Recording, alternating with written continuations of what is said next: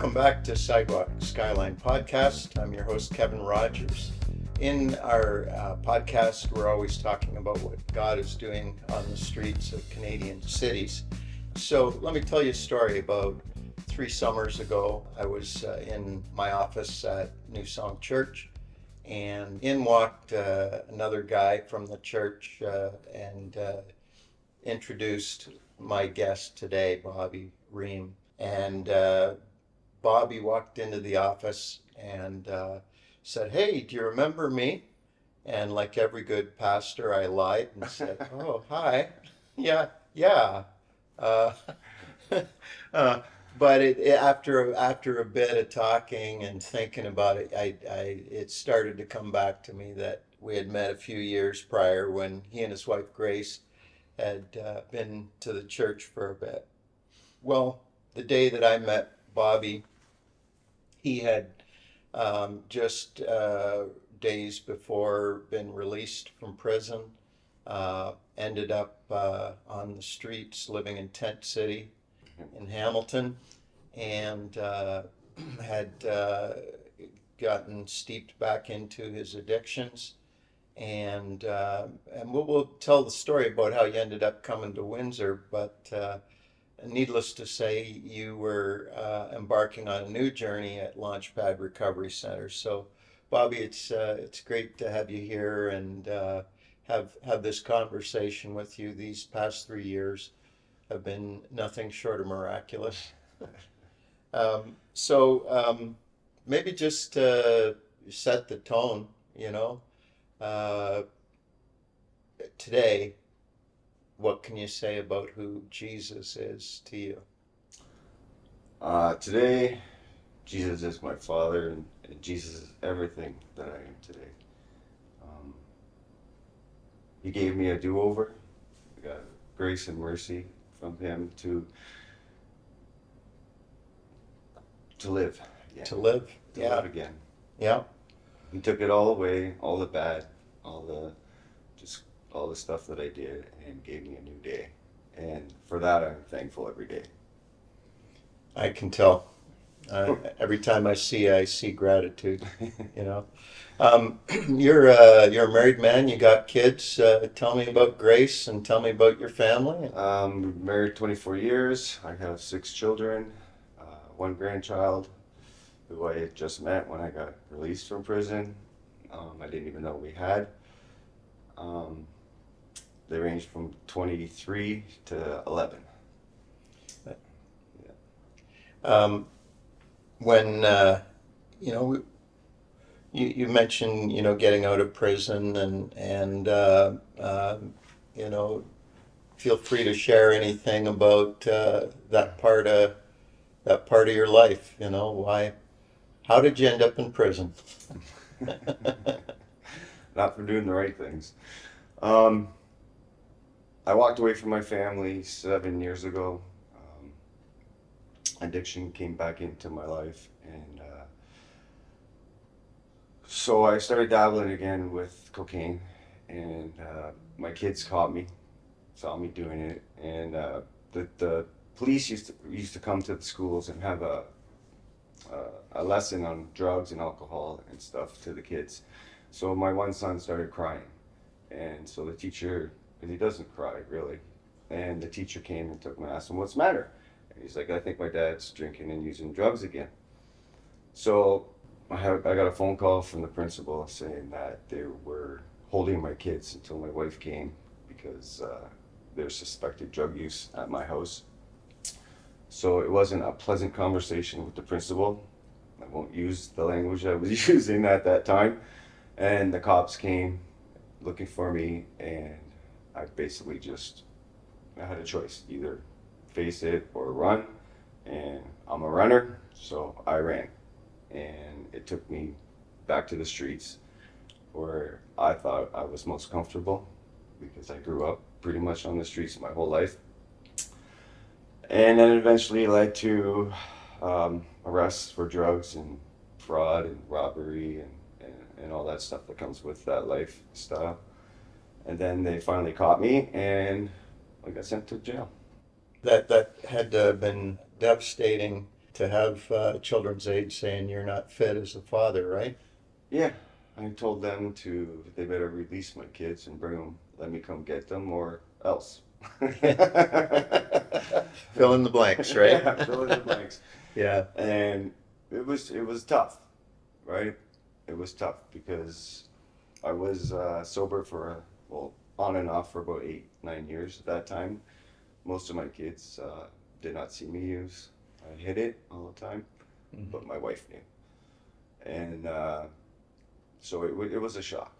Mm-hmm. It was a shock that all of a sudden, we're living out in Amherstburg, and all of a sudden my dad's gone, and the police are looking all over the place for him because they don't know what's going to happen next, Yeah. right? Um, so yeah, it was pretty devastating for them all, and it still is to Mm-hmm. this day. Mm-hmm. And this is 7 years later. Um, it's still devastating to me. Yeah.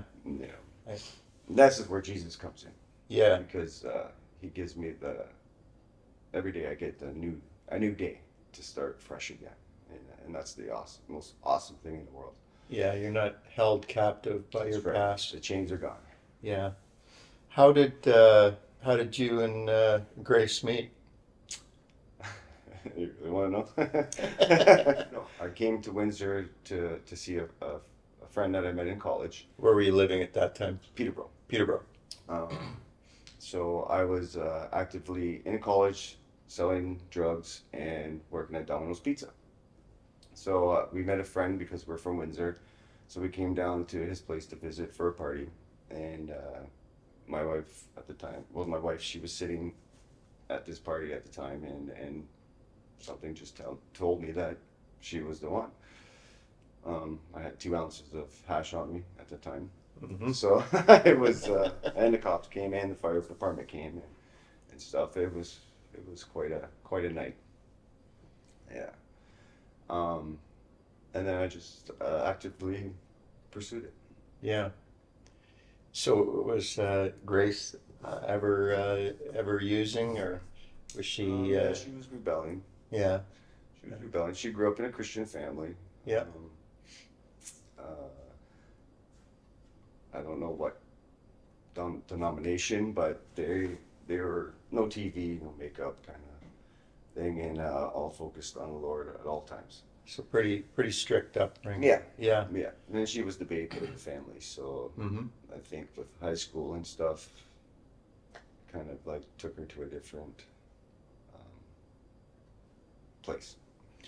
So, I'm sensing a bit of a Beauty and the Beast story here. Oh yes. You know, what was Yes. what was your upbringing all about? What was that like? My upbringing was parents worked all the time. We were alone a lot of the time. We played outside all the time, and pretty much there were rules, but not really. I could be outside all day and come home at nighttime, and there was nothing of it. I am a mommy's boy. I was Mm-hmm. very close with my mother, but my father I was not. He grew up in a family of 14, so I believe that the love was a little bit missing Mm-hmm. from him and his family. Even though they loved each other, they all loved each other, but it was just a different time, right? A different era back then. For me, I'm a sensitive guy. I'm a huggy kind of Mhm. guy, and I need that stuff in my life to keep me going. Yeah. And I never ever got that from my father. Yeah. He was a tough and rough and kind of guy, where I just wanted to like, I love you, Dad. Give him a hug, and it was never there. It was pushed away, and what do you want from me, kind of deal, Yeah. right? Even though like now he's passed on now for 17 years, but everybody always tells me how much he always talked about me, how much he loved me, how much this for me, he wanted this and that for me, but I never got it. I never saw it, Yeah. So Yeah. I believe that's what I was searching for since I was Mhm. 9 years old. Yeah. That's when I started experimenting with marijuana and stuff. It brought me to a different place. 9 years old. 9 years old. Was it like in your house? Did you have, It was with a friend. or a friend? Yeah. It actually was in Alberta. I still Mm-hmm. remember the day. It was an outdoor hockey rink, Mm-hmm. and it was spring. And my friend got it from stole it from his older brother. And he's like, "Let's go try this." Was your friend like 9 or 10 years old Same too? age. Yeah. Same age. And he said, "Let's go try this." And okay. So we went and tried it. And then it became like every other day. It was like smoking a cigarette. Yeah. Right? Yeah. And so and I remember smoking it and watching my mother walk through the field coming home from work. And we were hiding, right? Because Mm-hmm. we were scared.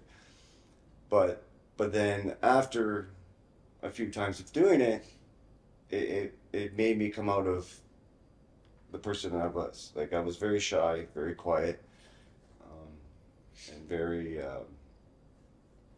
I don't know how you say. I was just very alone. Mm-hmm. And once this started coming in every day, I met a whole nother mess of people, other kids that were doing it as well. Yeah. So, and they're from that side of the road, and I was on this side of the road, which was a little bit better, but yet we're all the same. And it just took off from there, and it became a weekend thing every weekend for 37 years. Yeah. Some of the people that teach and talk about addictions talk about, I think about like Gabe Mator and guys like that, Mm-hmm. who there's this idea that your addiction comes out of a lack of relationship. You know, that isolation and loneliness Mm-hmm. and feeling disconnected.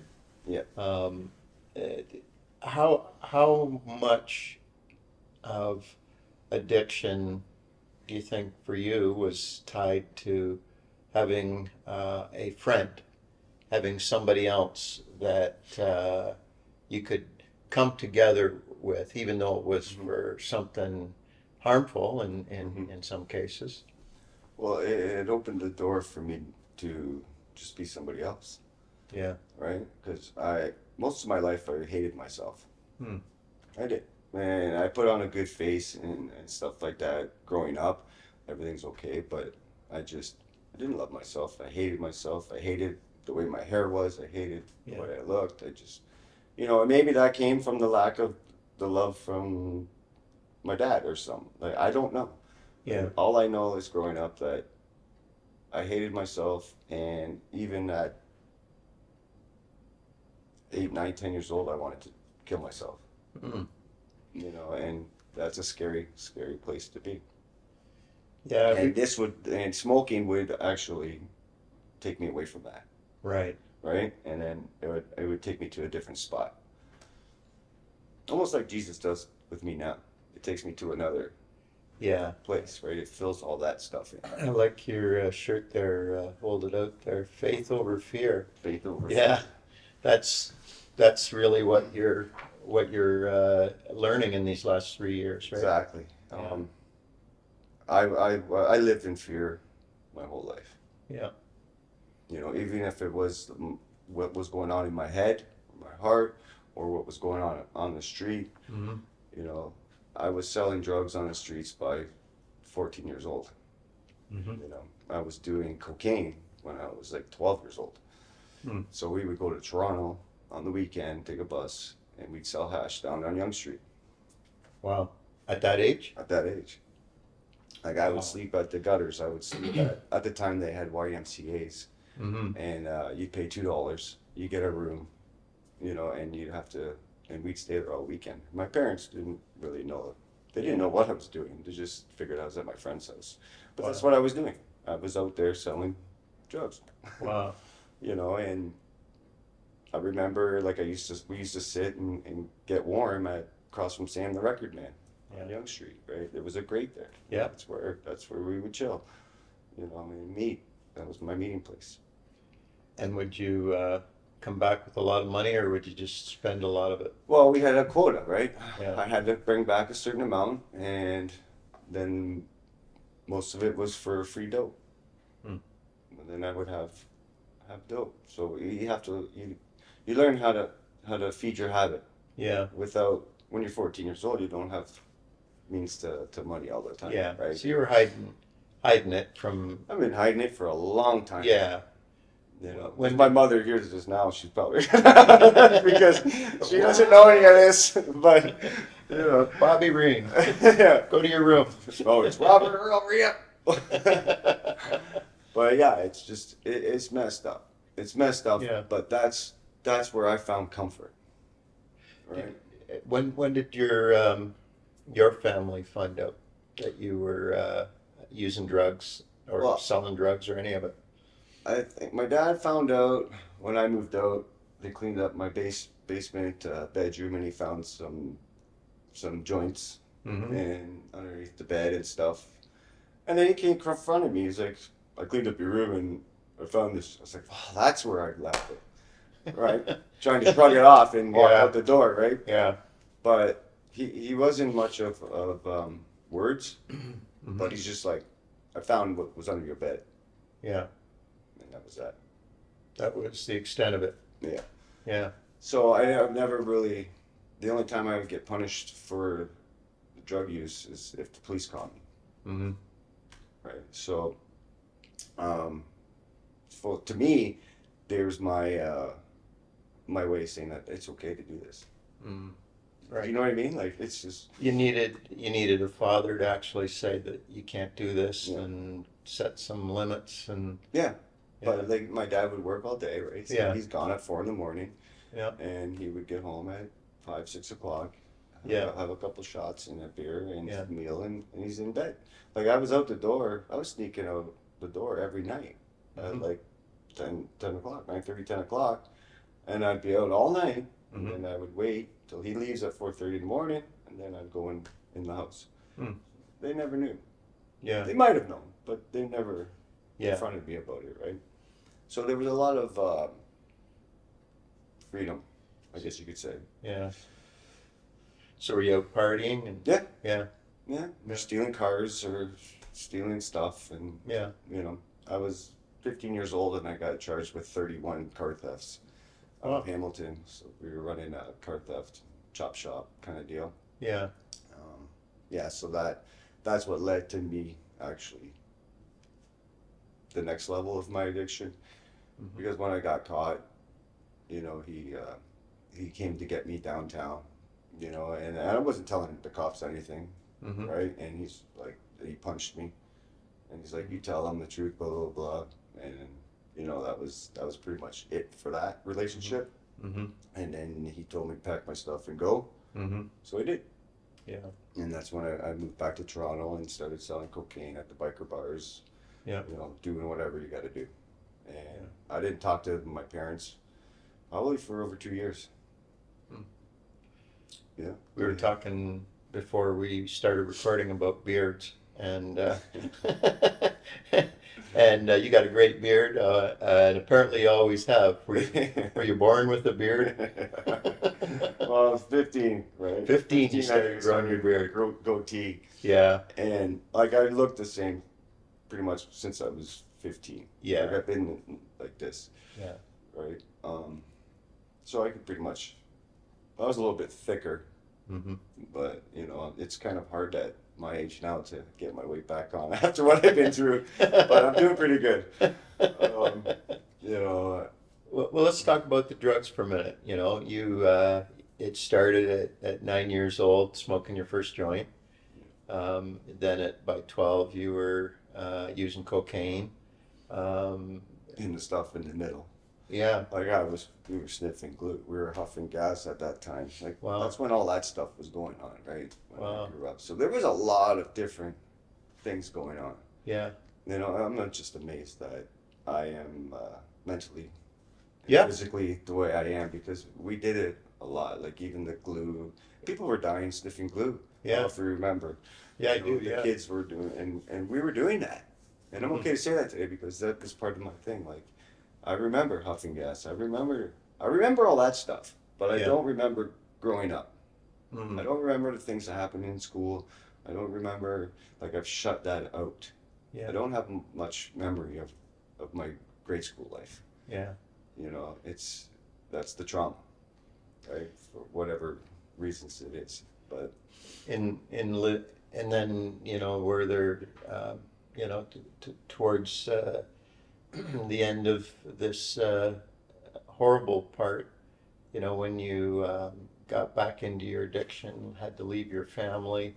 Were you going back to the same old drugs, or were there other things that you like? well, How yeah, deep did you go? I went back to the cocaine first Hmm. because my partner at the time for when I was bricking houses, they had cocaine on them. Yeah. So I started with the cocaine and the beer. Hmm. And then when all that stuff happened with the police and Jones 8 and stuff, um, the cocaine and that was pricey, and I wasn't working no more because I just walked away from everything. I Yeah. pretty much left everything.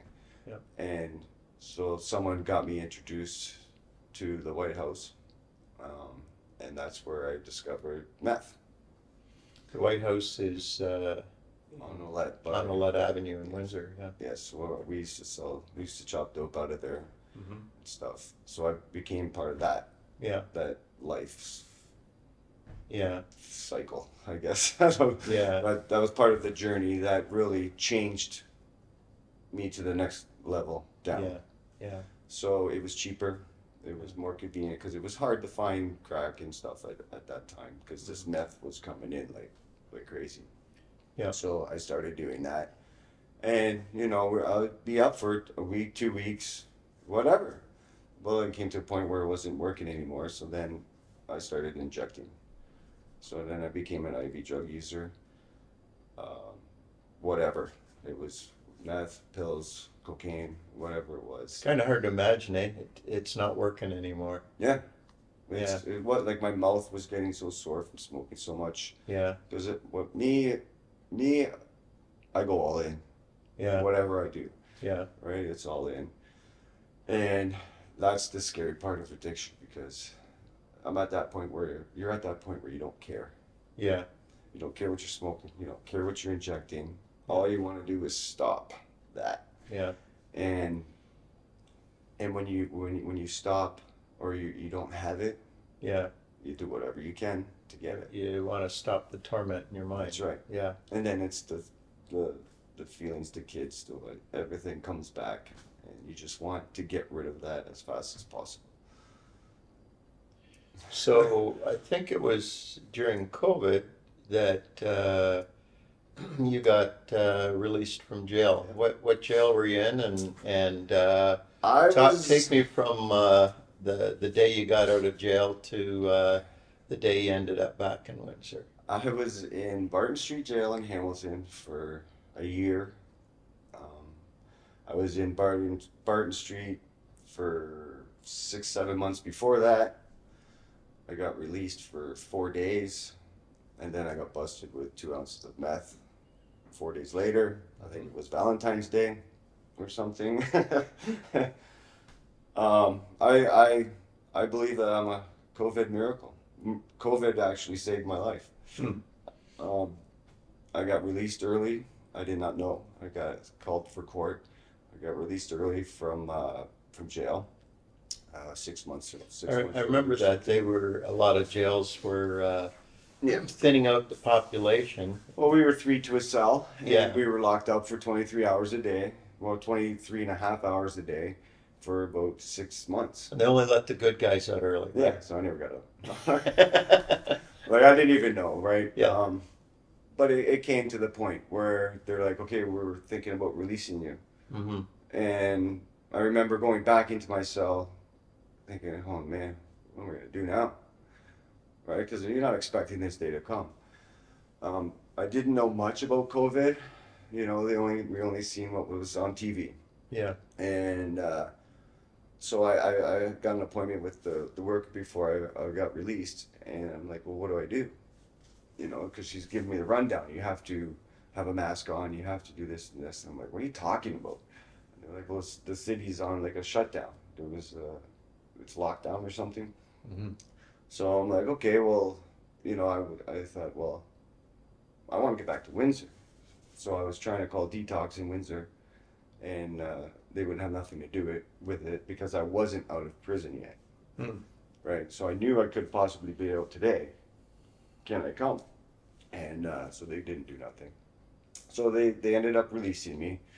They What took, time of year was it? this was August, end of August, End of August. Yeah. August 24th, Yeah. 2020. Yeah. Remember it a while. So they released me. I said, well, where do I go? They're like, you know, you can't go to the missions. You can't go to Salvation Army. You can't go anywhere because everything is closed. So they said, your best bet is to go to Tent City across the street, grab a tent, and find some grass, and see you later. Wow. So here I am. And Hamilton is a very busy place, nonstop, 24 hours a day. Yeah. And when I got released, there was nothing moving. Yeah. There was no cars. There was no people. There was nothing. They told me to go back in front of Barton Street jail, and that's where the tent city was at the time. 'Cause they took me to the fingerprint place and mugshot place Yeah. before they released me, and so I had to walk back to tent city, and it was just eerie.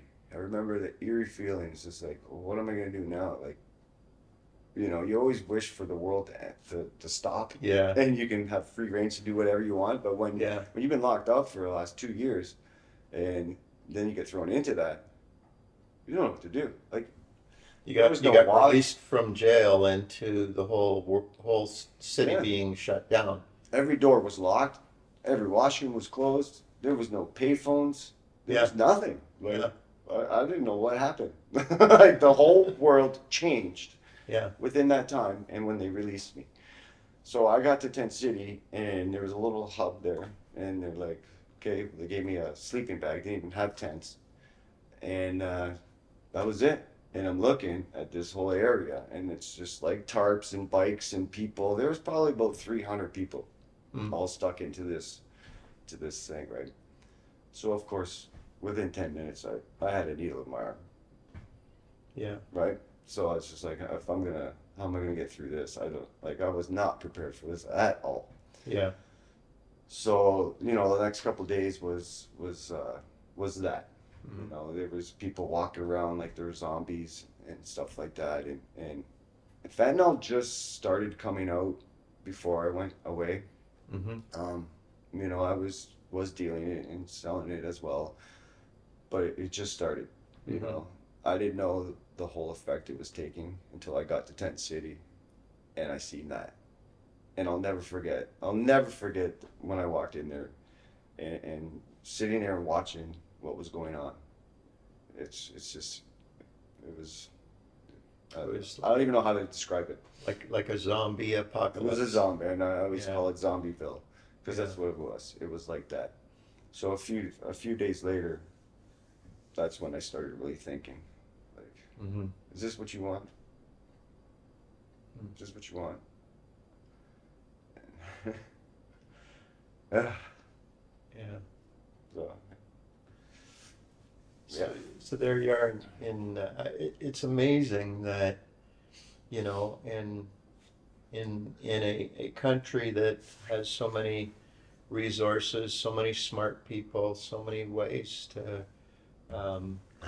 set up shop and help people, that the best option coming out of jail was to go to Tent City and them tell you that. yeah, they You know, weren't like- too happy about it either, but Yeah, and you know, I think that's what, I mean, I think COVID caught a lot of people off guard to realize just that our systems, our ways of help, like this is paper thin. This doesn't always get us to where we need to be. and I had almost 2 years clean in jail. Well, there's Yeah. jail drugs but Yeah. I didn't participate much into that. Yeah. They come at a cost, I'm sure. Yeah, well, I had my things too, you know, like I was hoarding Suboxone and stuff like that to sell for money because I didn't have anything. I didn't have anybody. Everybody just let me go. Yeah. And coming, if it was a few months or something, it would be all right. But it was almost 2 years. It was 2 years that I was out of this world, Yeah. and then put back into that. Wow. And it's just it was another time where it's just like, you know what, let's end this. Yeah. And that's what I was trying to do for the last 7 years or 5 years, right? Yeah. Just trying to end it. And How pervasive through your life was the desire to die? there's probably about 7 times, Yeah. like to the point where I've had a gun in my mouth, Yeah. put the bullet in, pull the trigger, it didn't come. Hmm. And then my friend caught me and beat the crap out of me. But, you know, and there's times when, you know, I tried to drive in front of a dump truck or hang myself or, you know, there's all Yeah. kinds of different things. But it never worked. And this is today is where I believe God had his hand on my life. Apparently. Yes. Yeah. Because even through all these situations I've been into and like you shot that, stabbed that, stuff like that, and car accidents, I've never broken a bone in my body, ever. And I've been in some pretty bad things, like accidents and falling off mountains and stuff like that. And Wow. so it finally, this is where my surrendering comes in. And when I was sitting in that tent city there, what do you want to do? And I prayed to God, you know, if you get me out of here, I will never touch a needle again. You know, I gave him the demand. Mm-hmm. Because that's what we do, right? Yep. If you do this for me, I will do this for you. Yeah. But I was curled up on the building getting rained on at Tent City, and I think this is my verse, right? 2 Timothy 4:17 and 18. You heard my cry, and he pulled me out of that. Mm. And he did, because I made a phone call, and my sister was there to pick me up within days. Mm. And I said, you have to get me out of here now, right? Yeah. And this is where the transition began. Where did your sister live? In Hamilton. In Hamilton. Yeah. Yeah.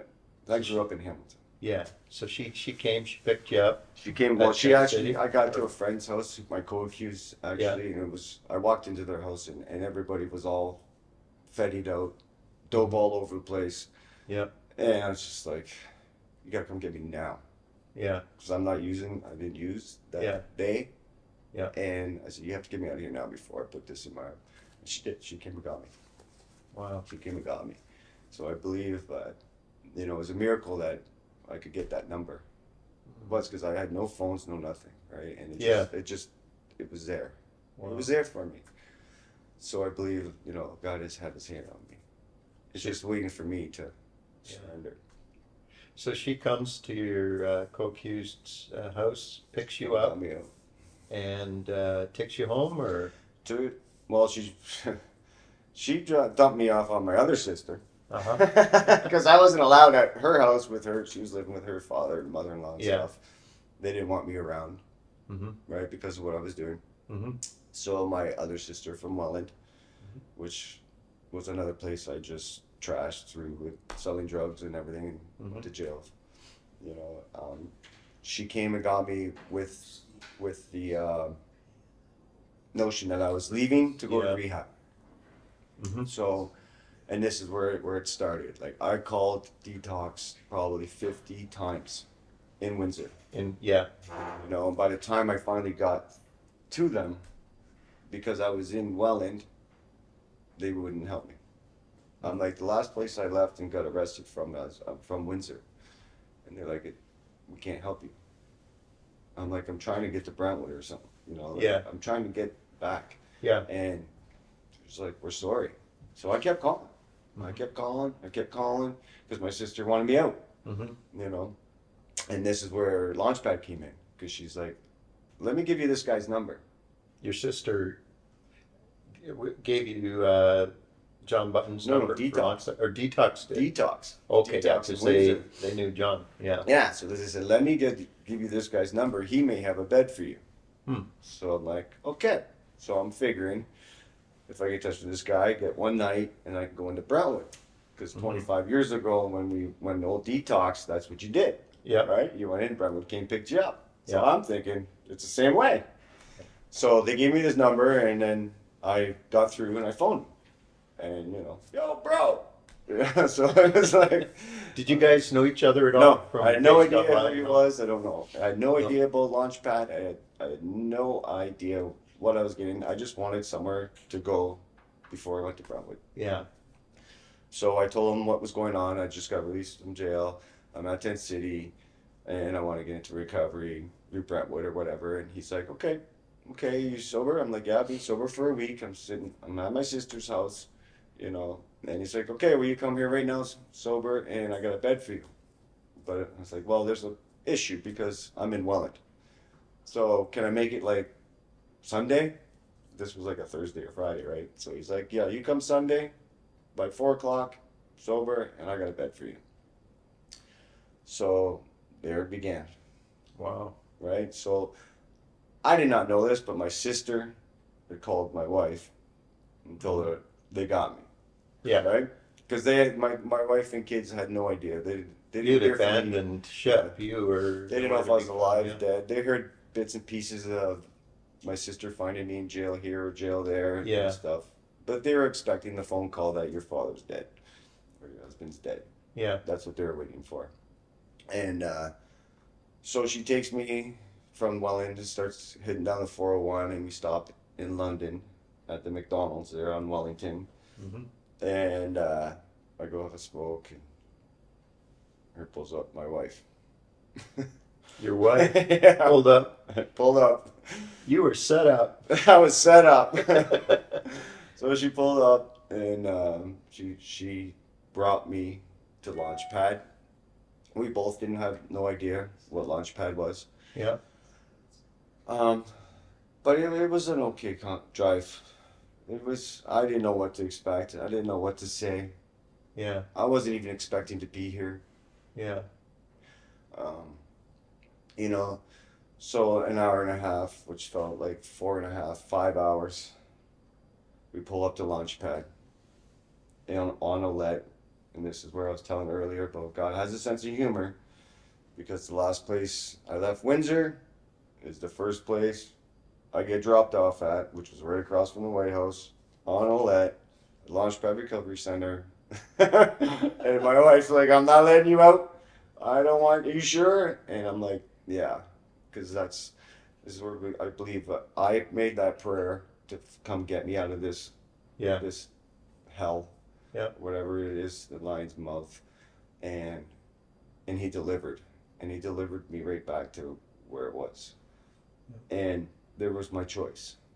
Everything's a choice, right? Mhm. My choice was, I go there, or I go this way. Do I want to go back to the chaos, or do I want to surrender and get my life back and live again? And I chose to live again. Yeah. Now you,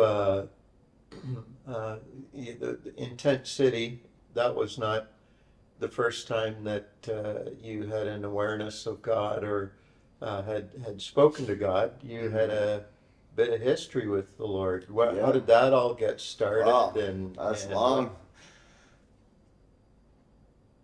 I went. My first real encounter was when I went to Teen Challenge. Mm-hmm. I think. Yes, I married into a Christian family.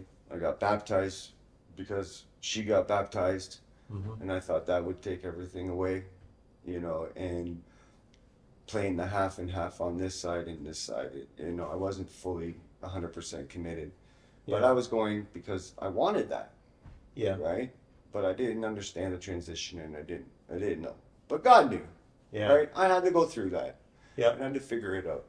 But when I got to Teen Challenge, it was all Christianity. It was a Christian. It's a Christian recovery center for Yep. a year. Yep. So within that year, I did like 2.5 years of college Bible study. Mm-hmm. And it's all day long. It's Christ, Christ, Christ, Christ. And then I started understanding, and I started feeling better, and Mm-hmm. and I started, okay, I'm gonna let it out, let it go, Mm-hmm. and I'm gonna pray, and I'm gonna worship, and I'm gonna do this, Yeah. because it's telling me things. Yeah. You're worth it, we love you. He loves me. Never, Yeah. no matter what, no Yeah. matter what. I still didn't understand it 100% till this time now, but it was just like it was amazing, and it changed me. It really Mhm. did. It changed me, and but I've always wanted that old Bob back, Mm. right? 'Cause Yeah. that's the one I'm comfortable with, Yeah. and that's hard to make that change. you know. So Teen Challenge, this old couple asked me, they said, would you like to be delivered? Hmm. I'm like, to where? Back to Windsor? And they're like, no, we're having a deliverance. Would you like to have a deliverance? Hmm. And I thought about it and I'm like, you know what? Sure, I'll go with this. So they took me to the church and we had this deliverance thing. Mm-hmm. And my gosh, this pastor is Pastor Kusick at the time. Peter Cusick? Peter Kusick. Yeah, good friend. Yeah, Yeah. he did this thing, and I seen so many demons, so many chains. Like I wrote a story about it. Mm-hmm. You know, I was climbing through this mountain, and for my life, I was running for my life and clinging to this, and this thing is chasing me. You know, chasing me and chasing me and chasing me, and I remember being scared. I remember being this. I remember all those things that I've been hiding from. Mm-hmm.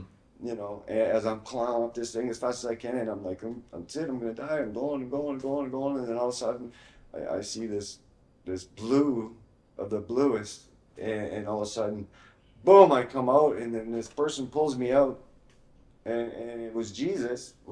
At the time, what I thought was Jesus, and my father Hmm. beside him, and then we lost a baby, like in You during raised pregnancy. that, yeah. We lost a baby, Yeah. and I believe that baby was there as well. Mm. And they just hugged me, Wow. right? And then, So this all transpired in this deliverance session yeah, where, I don't know how long it lasted yeah, for. Like, it could have been 2 or 3 hours. All I know is I was completely exhausted. yeah, And, and I went back to Teen Challenge, and my head was pounding. I was sweating. It was like, I was laying in bed, and it was like all this poison was sweating out of me. It hurt. mm, Like, but I was like feeling like I was levitating on the bed. It was crazy, right? And I've never been as high as in my life to get the feelings that I had that day, wow, you know. And I cried, and then my tears, my eyes were burning, you know, my whole face was burning with tears, and then I just remember falling asleep, wow, and I woke up the next day, and we're playing soccer outside, you know, and there was another guy that I was close with at Teen Challenge, and he wasn't 100% believer either, mm-hmm. and he comes up to me, he's like, Bobby, what's up? He goes, I'm watching you from the end of the goal line, and there's like a beam of light around you, everywhere you're running. Wow, Yeah, and he didn't know no idea about my deliverance, right? yeah, And he's just like, I was just watching, it was like this beam of light everywhere you were.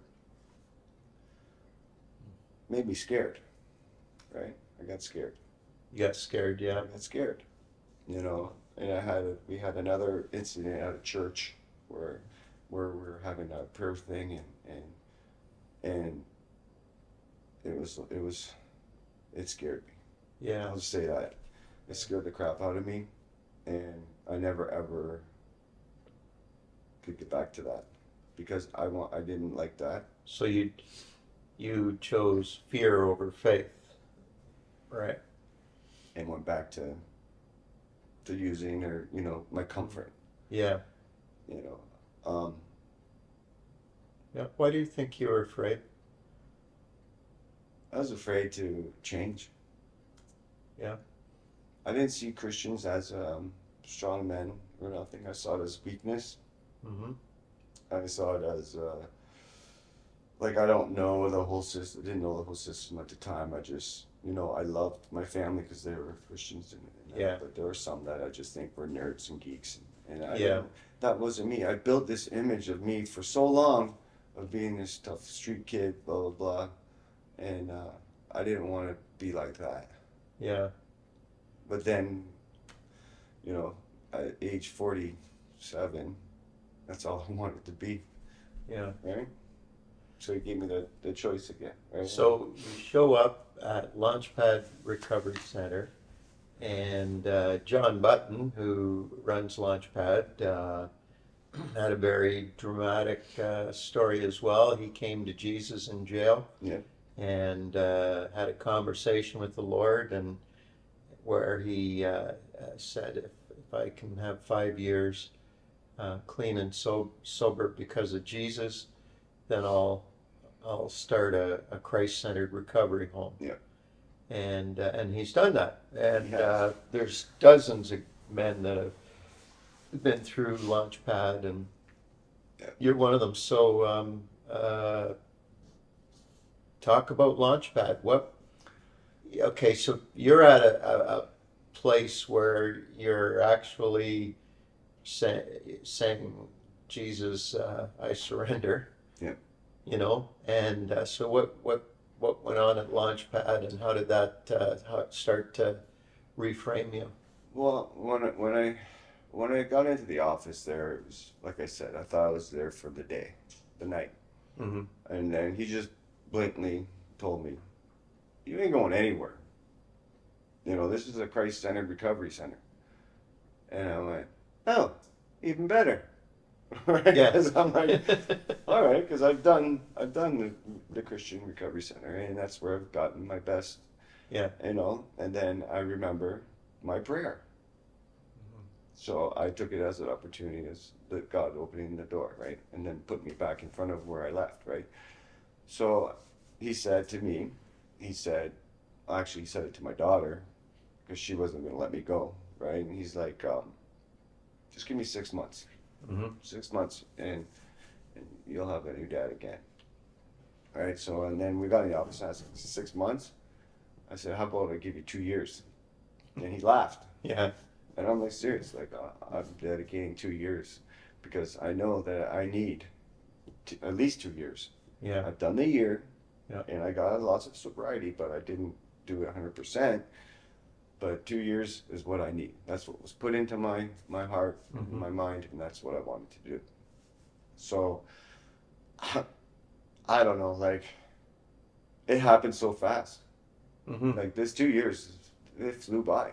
Yeah. There was Pastor Roy that came here, and he's like, "How you doing, young man?" And I'm like, "Well, I'm Yeah. okay." And he's like, "Do you know Jesus?" And I'm like, "I do." And he's like, "Do you want to surrender to Jesus?" And I said, Let me think about that for a minute. And I said, "No, absolutely." I said, "Yes." And then I just broke down. I broke down and cried right on that table. And he sat there with me for a little while. And he says, "It's okay to rededicate your life. It's okay to start again. Yeah. Because that's what my fear of starting again. Like I've done it again and again, and and with the wife and the kids, Yeah. and they've been through it enough times. And that's why I would rather not have come back, because it's hard. Yeah. It's really hard. Yeah. And I told him, I said, I am done. I said, I want to surrender 100% and give my life back, because he kept me safe, he's kept me healthy, and he's given me a do-over. And he said, okay. So he prayed over me. I prayed.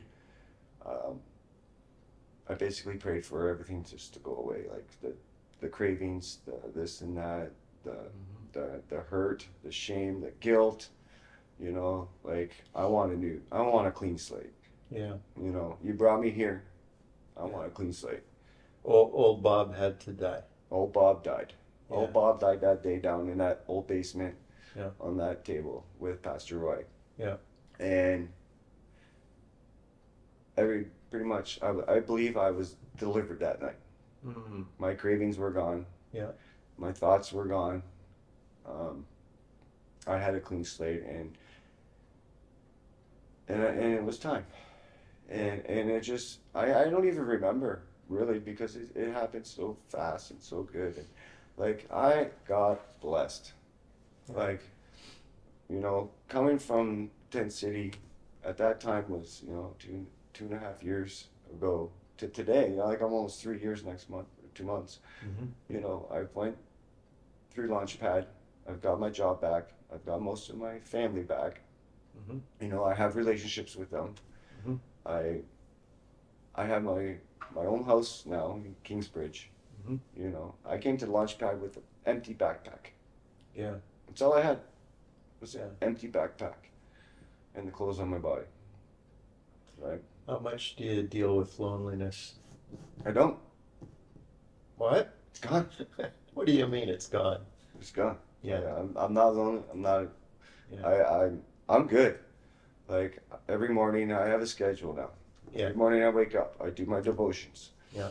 You know, I do about 45 minutes. I wake up at 5:30 in the morning, Yeah. do my devotions every day, Yeah. every day. And I have apps coming in this and that that keep me refreshed Yeah. all day long because Yeah. I need that. Yeah. And if I don't have that, I don't start my day out like that, then I'm done. Like I'm not done, but Yeah. old Bob can come back, and Yeah. I don't want that. Yeah. And I think really changing my ways of life now Yeah. help because I read the word every day, no matter what. Unbelievable how powerful, our practices are. Yeah, Yeah. and I believe God's still with me every day because when my things pop up, it's exactly what I need for Yeah. that to start my day or what happened last night or something, right? Yeah. The beauty is every day we get a new day of mercy and grace, and I'm so thankful for that. Yeah. You know, I get to wake up again Yeah. and do it, Yeah. try and do it best better than I did yesterday. Yeah. You know, and that's my goal now is to wake up every day and try and do a little more, better, because I'm gonna fail. Yep. We really are, right? And So you're working, you got a house. I work in a house. I have my own house now. Yeah. You've been reunited with your family. I live right around the corner from them Yeah. now, so I see them every day, Yeah. most of the time. You know, it's good. Um, so bringing it up to what's current, our church, New Song, has a ministry called Street Angels, and there's this old house trailer that was fixed up and painted and repurposed as the soup shack. Yes. And so it sits on down on Wyandotte and Parent right now, and in the evenings, and folks who are on the streets or street affiliated after That's hours, fortunate. it's a place to go get something to eat. And Yes. you're right in the thick of that. You're leading a team of volunteers. Talk about the Soup Shack. What's going on there? The soup shack is is phenomenal. Um, when I got 2 years clean, I started praying again. What do you want me to do now? Because like my 2 years was up. Yeah. So this thing again popped up on my phone about this soup shack. Mhm. Now back when I was in Hamilton, we wouldn't eat for a long time, and we heard there was a guy that comes with his truck, so food and coffee and stuff like that. So we would go visit him, and it's always been on my heart to do that if I ever got clean, Mm-hmm. right? So I seen this ad for the soup shack looking for volunteers. So I emailed Marissa. She was the one who started all this, and told her a bit about my story and how I would love to do that. And she emailed right back right away, you Mhm. know. And it was at the Throne of Grace at that time. So I went. I think it was the second day I was there. Yeah, the trailer was at Throne of Grace Throne Church, of Grace. right downtown, Park in Victoria, Yeah. and then we lost that spot and Yeah. had to wait for a bit, and then we relaunched it Yeah. at Wyandotte and Park. Yeah. Yeah. So ever since that first day, I never left. Mm. Um, most of the people that are still around, I used with, Mm. you know, and most of them recognized me because I haven't really changed People that you had used with yeah, on the on the streets. streets. And how long ago had you been connected to the people that you're meeting now? Well, that was within the 5 years, Yeah. right? Um, it was different on the streets back then than it is now, but Yeah. we used to congregate together, Yeah. use together, Yeah. sleep together on the streets, whatever, right? Yeah. So when this soup shack thing came, I went for my first shift, and I was just like, yeah, this is what I need to do. Yeah. And so now I'm presently the coordinator of this thing. Careful what you pray for, because it's crazy. You work full time, I and work then full-time. and then you go to the soup shack. I go to the soup shack, you know, and and it's about building trust with them, building a relationship with them. You know, most of them know that what I've been through. Most of them know that I was a drug user. Most of them know Yep. I've been through jail and stuff. And you know, and they ask me why I do this, Mhm. and I was like, because like I do it for you guys. Like I love you guys. Yeah. You know, I love you every day. Every day I tell them I love you, every single one of them. You know, because we never got that. Yeah. We still don't get that, Yeah. right? I say we because, you know, they have, you know, it's hard every day out there, you Yeah. know, and so the soup shack creates a place where they can come get some soup, get some snacks, get a hot chocolate, get some clothes, some shampoo, whatever they need for that day. Because Yeah. pretty much we based it on, from my knowledge of what I needed most of the time, what we're looking for when we were on the street, right? Yeah. So, you know, my presence there is, you know, I like to give them hope and joy and love, you know, hope that they can change, Yeah. you know, and I'm doing it. And there's a number of us that are been in addiction that are Yeah. running or volunteering at the soup shack, Yeah. you know. So when they come in and they ask questions and stuff like that, it opens the door. And I was like, look, there's three of us here. Mm-hmm. We were all on the street within the last 5 years. Yeah. And, you know, you can too. You can cross over. You Yeah. can too, Yeah. you know. And they come high, they come mentally disturbed, they come happy. Yeah. Most of them, you know, are sad. Yeah. But we try every day to feed them and to make when they leave that they're smiling Yeah.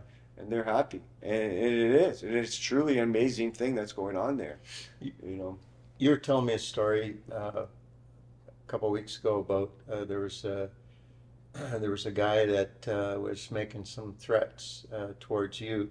You know, you're down at the soup shack, and what's the story? Why did this guy have a beef with you, and what happened? Um, well, at the soup shack, we have a parking lot, and we try to create a safe space for 2 hours at least of all these people's lives. Yeah. So we have street girls, we have drug dealers, we have users, whatever come. So this man pulled up in his Jeep right in the middle of the parking lot and tried to pick up one of the girls. Mm. So I caught this and I asked him nicely to move on. He ignored me. I asked him 3 or 4 times to move on, and he just kept continuing talking to this young lady. Mm-hmm. So finally, I got right to his door, and I said, "Listen, man, this is a safe place for these people for 2 hours." I said, "You're parked right beside it. It says private property of Lazarus Church. Mm-hmm. Can you go?" No, he started calling me Antichrist and this and that. He goes, "I'm the Lazarus and this and that." And I'm like, whatever. So I'm like, just leave, right? And after a few minutes of tossing back and forth words to me, he decided to leave. So I turned and went back to the shack, and he went across the street, come out, pull a knife, and egging Pulled me, a knife. pull a knife, come on over here, come over here, come over here, we'll settle this now. So I started to walk a little bit over to the street to tell him to beat it, and everybody behind, all the people from the street behind me got up and started chasing this guy down the street. Basically, it's like everyone stood up and was watching. They're like, "Listen, just get out of here. You touch him, Yeah. and we're gone. You know, you're Yeah. gonna pay for it." So I had to ease them back, right? I'm like, we don't need that, right? Like, Yeah. you know, and this is what it is. It's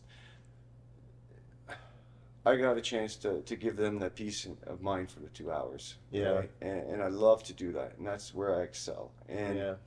you know, for them, when I noticed that they stood up and started Yeah. sticking up for me, that's when I knew that we're changing lives, Yeah. right? Because even if they're in the middle of addiction or being high or whatever, they all stood up. They stood up and were protecting what they have. So no matter what condition a person is in, There's that, an that opening. there's an opening, right? There's still a trace of conscience and a sense of there is a right and a wrong. Yep. Yeah. And it's funny we mentioned that because, you know, we'll have people talking to themselves and yelling at Yeah. whoever, Yeah. and then I'll be like, "Would you like something? Would you like a soup? How are you? Blah blah blah." And then they stop. Yeah. "Yes, please." Yeah. That's when I come in. Connection pulls them out of "Are you okay?" craziness. Yeah. "Yeah, I'm okay." Yeah. "Okay, I love you.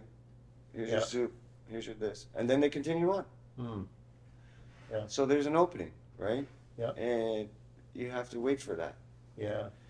You know, there's the saying, we love them where they're at, right? Mm. And we have to, and then when that opportunity arises, that's when it gets in, and then that's when you see them smile, and then they come back the next day, Yeah. and they say, "Remember when you did this or that?" Yeah. I'm like, "Yeah, I remember." Yeah. So they're like, "Thank you," Yeah. and on their way they go. Yeah. Right? What can I do for you right now? What can I do for you right this moment? What do you need? Mm. And that's what the soup shack brings. Yeah. You know, sometimes it's not as great as that. Yeah. You know, and there's like you have to be on your toes. Yeah. But the one thing I'll say is the people that come, we have over 80 people coming a night within that 2 hours now. Mm-hmm. Every single one of them are so thankful. They're so polite. You know, they just love being there. And as Yeah. you've seen, there's sometimes that parking lot is full, Yeah. and we're just hanging out, talking. I'll go sit with them and chill. You know what I mean? Have a hot chocolate with them. You're seeing what God sees. Yeah, and I was them, Yeah. right? And I was them. I And was one of them. yeah. One more question. So, if somebody is paying attention to this podcast and they've got perhaps a family member that keeps choosing fear over faith, somebody who's steeped in addiction and their mind is shot, Bobby, what would you say to somebody who came to you and described the relationship that they have to somebody that's down that rabbit hole? You know, unfortunately, like you have to let them go, and they have to make their own decision. But what I would say is don't lose hope. Don't lose hope because one day that person might come back and say, "I need help." Yeah. You know, or get in touch with you at that moment. I'm gonna cry. And get in touch with you at that moment. You got to be there for that moment. Yeah. You know, it's that moment when they reach out, whatever way it is. You know, say okay, and go get them. Yeah. Or make that phone call. Do Yeah. whatever it takes to get them at that moment, because at that moment, that's when they're gonna feel either the love or the hate. Yeah. Yeah. Right? Because their minds are so messed up right now, and they don't know really what coming and going, right? But if they call and say, "I'm alive" or "I'm here," then you know, you pray. The moms and dads and families pray for these people Yeah. to come and get help, right? Yeah. And you have to let them go because they have to make their choice. But Yeah. you know, don't give up hope. I know my kids and my wife didn't, Yeah. and my mother-in-law and people in Israel were praying over me every day. Mm. You know, and even though I wasn't expecting to come back, and they weren't 100% sure that I was going to come back, but I did. And you know, and for my sisters and my wife and them to come get me at that time when I made that phone call, because if they didn't come get me, I probably would have been dead. Yeah. I would have been dead. And you know, because they had to let me go, and I had to go do what I had to do. Yeah. But I made that call. Yeah. And they came and got me. Yeah. You know, so I don't know how to say that. You know, because it's hard. You know, like, Yeah. we do a lot of stuff. We do a lot of damage. Yeah. There's a lot of damage. You know, and even like people at the soup shack will curse and swear and throw soup at me. Yeah. But I still love you. And Yeah. when you're ready, I'm here. Come find me. You know, and we'll work on how to get you to the next step. Because it is so tough, Pastor Kevin, like to come from that, to learn how to live again, to learn how to ask for help, learn, you know, even just to get your banking information, get your license back, get your things back, to get everything back. Yeah. You know, and it is so challenging for people on the streets today. Yeah. Like it is. There is not much opportunity, and there's only very few of us that make it through. Yeah. There's like maybe 1%. I'd Yeah. like to say 2%. I wish it was higher, but it's, that's the sad truth, is it? It can be higher, can't it? Yes, Yeah. it can. Like, and this is part of, we were talking about this earlier. I don't understand why there's so many obstacles. The cry for mental health and addiction and overdoses is rampant, and it's every day it's happening, but yet Yeah, a lot of red tape and there's a a lot lot of of money red gets tape. in the way. Like for me, I have guys that come to the soup shack that overdose in the alley. They call detox and they say, "Well, you didn't use today. We can't help you."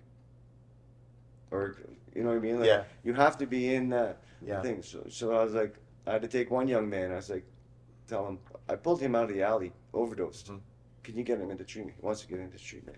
And by the grace of God, he got in, and he's still in, and he's still doing good. Thank God. Yeah. But, and I had the guy come up to me, goes, Bobby, I overdosed 2 days ago. And I saw him actually when they revived him, because I Yeah. was driving down the street, and he called detox, and they told him no, basically. Yeah. How can Yeah, we how can we do that? Yeah. Like, These systems are often so overwhelmed, and yeah, we Yeah. need a whole lot more Jesus on the streets. well, and that's it. And people are, I don't know how to say it, like with Jesus, but I just wait for my opportunity, right? Yeah. And they ask me, Bobby, how did you get free? How did you get happy? And I Yeah. tell them, I say, listen, the only way that I'm still sober today Yeah. is to focus on Jesus. Yeah. That's it. They saw in you a dead man that came back to Yeah. life. Jesus, I wear the shirt. Jesus saved my life. Yeah. I wear it all the time. Yeah. And he did. He saved my life. Yeah. And that's what I tell them. He'll save yours too. Yeah. Because it's a whole different way of living. It's a good living. Yeah. It's not so geeky anymore, right? Yeah. But it's actually, when I think about it, it's an honest day of living it, because the Bible tells you how to live. Yeah. And I do those Yeah. as best as I can. Yeah. Right? I'm not perfect. I'm just Yeah. forgiven. You're not perfect, but you have a wife named Grace. And I have the shirt for that too. But yes, for parents and Yeah. family out there, don't give up hope. Yeah. Don't give up hope. Just, I know you can't go chasing them down and stuff, but Yeah. if that opportunity comes where they call, go get them. Bobby, thanks for sharing your story, and let's stay close. Yes. I love you, bro. Love you too. Bobby and his team of volunteers are doing such an incredible work in downtown Windsor out of the Soup Shack. The latest stats we're seeing up to 100 people a night coming out to receive soup and food and supplies. And the need just is so great in so many of our Canadian cities. On our next episode, I'm going to be interviewing a group of musicians from all over the U.S. They travel together. They're known as the Extreme Tour. And this is almost like a mission agency for musicians to go into communities where there's a lot of times great social need, and to work with the churches in those neighborhoods and put on concerts, but also to mix and mingle with the folks on the street. And so we've got them here for a whole week, and on our next episode, you're going to get to meet a few really neat people from all over the U.S. that are on mission in Windsor. So do come back for that episode. Until next time, I'm your host, Kevin Rogers, and you're listening to Sidewalk Skyline Podcast.